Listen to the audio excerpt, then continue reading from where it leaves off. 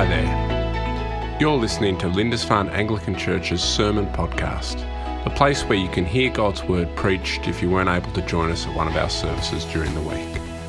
My prayer for you today is that as you listen to this message, you'd be challenged, encouraged, and equipped to live as a disciple of Christ in the world. May God richly bless you as you listen to this message today. Well, as I said last night, for those of you who might have been at our community carols, there are two types of people in the world, those who love carols and those who hate carols. And I heard this morning that there's some debate as to where some fit on the spectrum. But I think as we reflect on the carols of Christmas over the next few weeks, one of two things could happen to us. Our attendance could skyrocket because people realise it's a chance to get so much more carol in their life. Or they could plummet as people think, goodness me, I can't think of anything I'd rather do less than not only sing carols, but think about them as well. So we'll see how it goes. But a little bit of why we're doing it. We are in the season of Advent, and it's a season of preparation. And it's important to kind of stop, I think, particularly in this season of the church calendar, and reflect, because there's all sorts of preparation that the world kind of foists upon us at this time of year. The preparation for Christmas parties, the preparation for family visits, the preparation to go and visit family, preparations for what comes after Christmas with the new year. Lots and lots of busyness in December, isn't there? But with Advent, we're encouraged, I think, to just pause in the midst of that craziness and busyness and all the preparations we've got to do, and to step back and to just remind ourselves of what this is really all about. That it's not about friends and family and presents and food, but it's about the coming of the Lord Jesus to dwell with us, and about his return again one day to call to account all of us for the way we've lived our lives. Well, as we seek to try and do that each Sunday in the middle of Advent, to pause and reflect in the midst of the busyness, I thought it's something I'd always thought about doing and never had the chance to, and so I thought this is the year. We'll pause and we'll reflect on these Christmas carols, reflect on some of the more famous words that we sing, and try and think a little more deeply about words that we can often just sort of gel over without even really thinking about. They're so familiar to us that we can sometimes miss the really great, true and deep meaning that sits behind them. And as we do that, I hope that'll provide for you more moments of pause and reflection. So say every time from now until Christmas that you hear Hark the Herald Angels Sings on the radio or in the shops or in your own homes, you'll be able to pause and remember something of what we've talked about today. Well, we are talking about Hark the Herald Angels Sing, and I guess it's interesting to just trace a little of the history of the song before we think about what it actually says. And of course, it was a song that was penned by the late Charles Wesley, a famous Christian minister. In 1739, it appeared in a book called Hymns and Sacred Poems. And it's quite interesting because though it was penned by Charles Wesley, what we have today doesn't really reflect. It reflects a lot of, but not really completely what Charles Wesley had intended. For Wesley, as he penned this tune, these words, asked that it have a slow and solemn kind of lyric, a tune. He wanted it not to be sort of joyful, but solemn. So there you go, that's interesting. And not only that, but his version began like this: Hark, how all the welkin rings, glory to the King of Kings. So he didn't even really write Hark the Herald Angels Sings, because it wasn't even in his original carol. He began it with Hark, how all the welkin rings, glory to the King of Kings. Now you might say, what on earth is a welkin? which is what I wondered when I read those words, and it is in fact an Old English word referring to the heavens. So effectively what Charles Wesley, how he began this hymn was, listen to what the heavens declare, the glory of the King of Kings. Of course, obviously it would seem that maybe welkin wasn't that popular a word even in Charles Wesley's day, because it was very quickly altered. And a guy called George Whitefield, who was a fellow worker with Charles Wesley and a great preacher in his day, he edited the beginning of the song to the words that we currently have today, "Hark the herald angels sing." He decided that was a little bit more clear. This is say, listen to what the angels are saying. Glory to the King. Glory to the newborn King. And then the tune had a bit of a journey from solemn and slow. It got into the hands of Mendelssohn, who composed a tune, and then this other English fellow called William Cummings also got his hands on it, and we now have the tune that we sing today. And so if you look in your hymn book, you can see that at the top of the hymn, it's got Mendelssohn and Cummings credited for the tune, and down the bottom it's got Wesley. And really I think we should all get our little pencils out and add Whitefield as well, seeing as he added the most famous part of the hymn to it.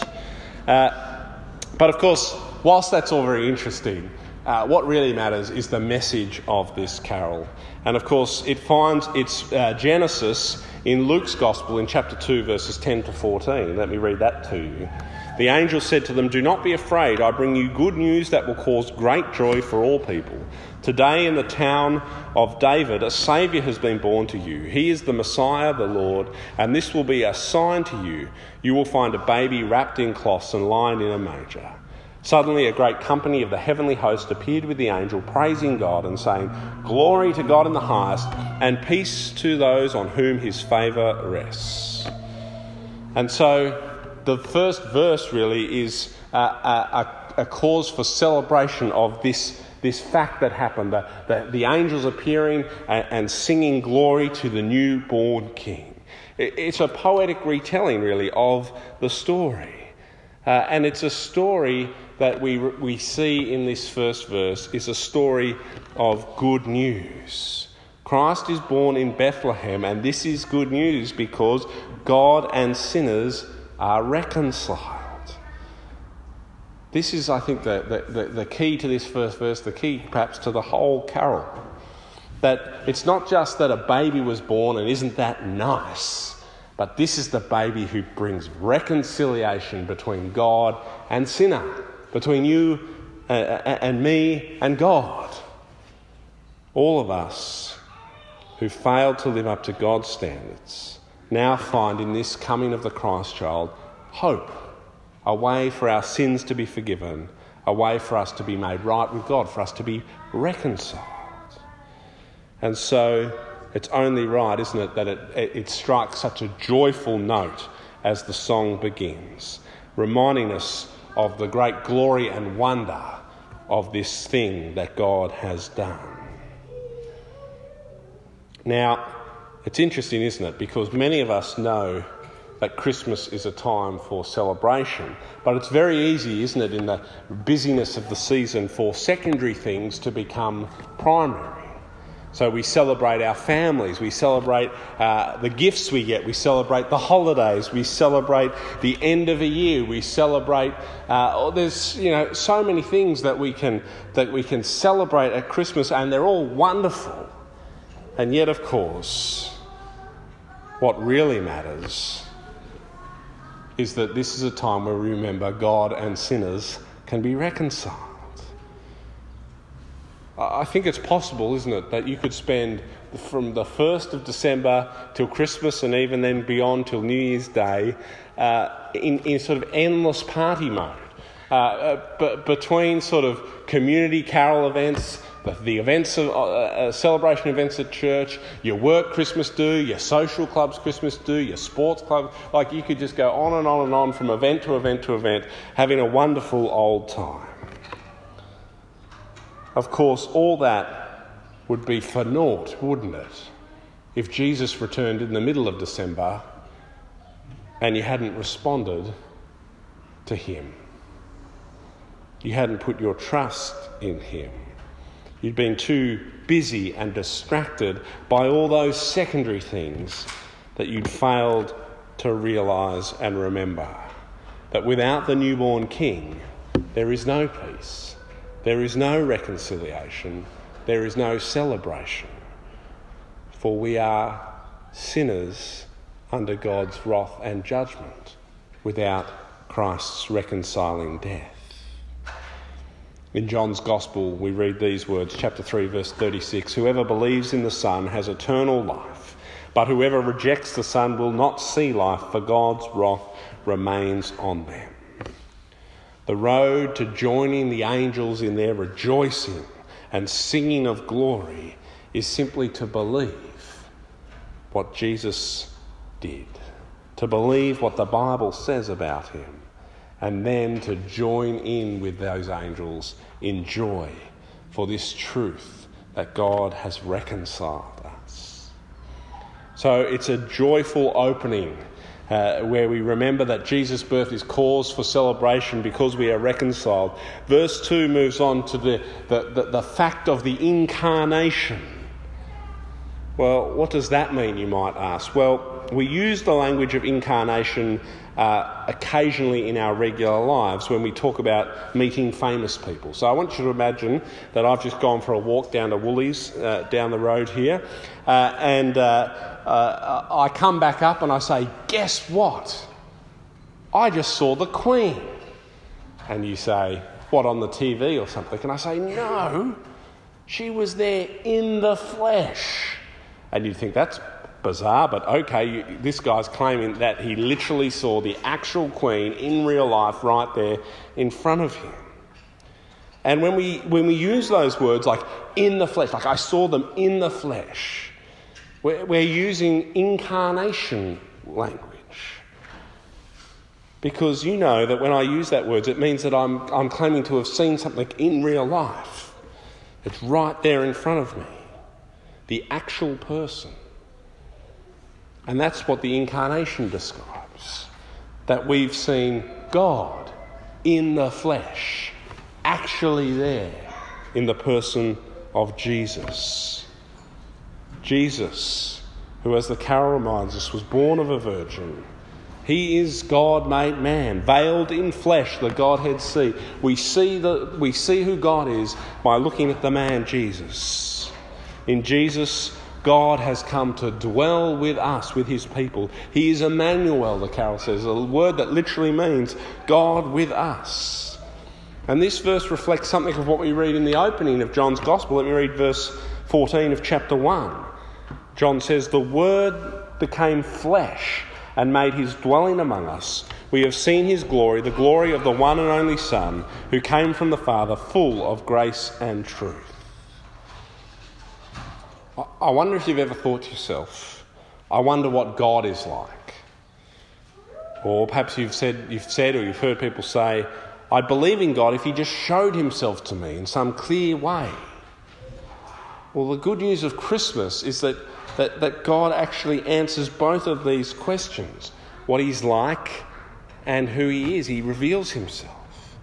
Because in Jesus, in the incarnation, in God made flesh, we see exactly what God is like. You want to know what God is like? You look at Jesus, you read the stories of Jesus, and you see God. His character, his compassion, the seriousness with which he takes sin. All of these things you see in the person of Jesus as you read the story of the Gospels.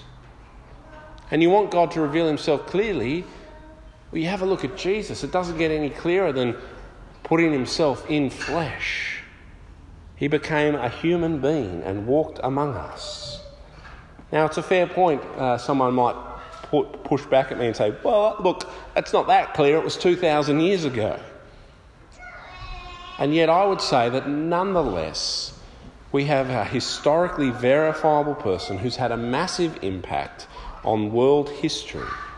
And that's not surprising given the claim that he was God in flesh.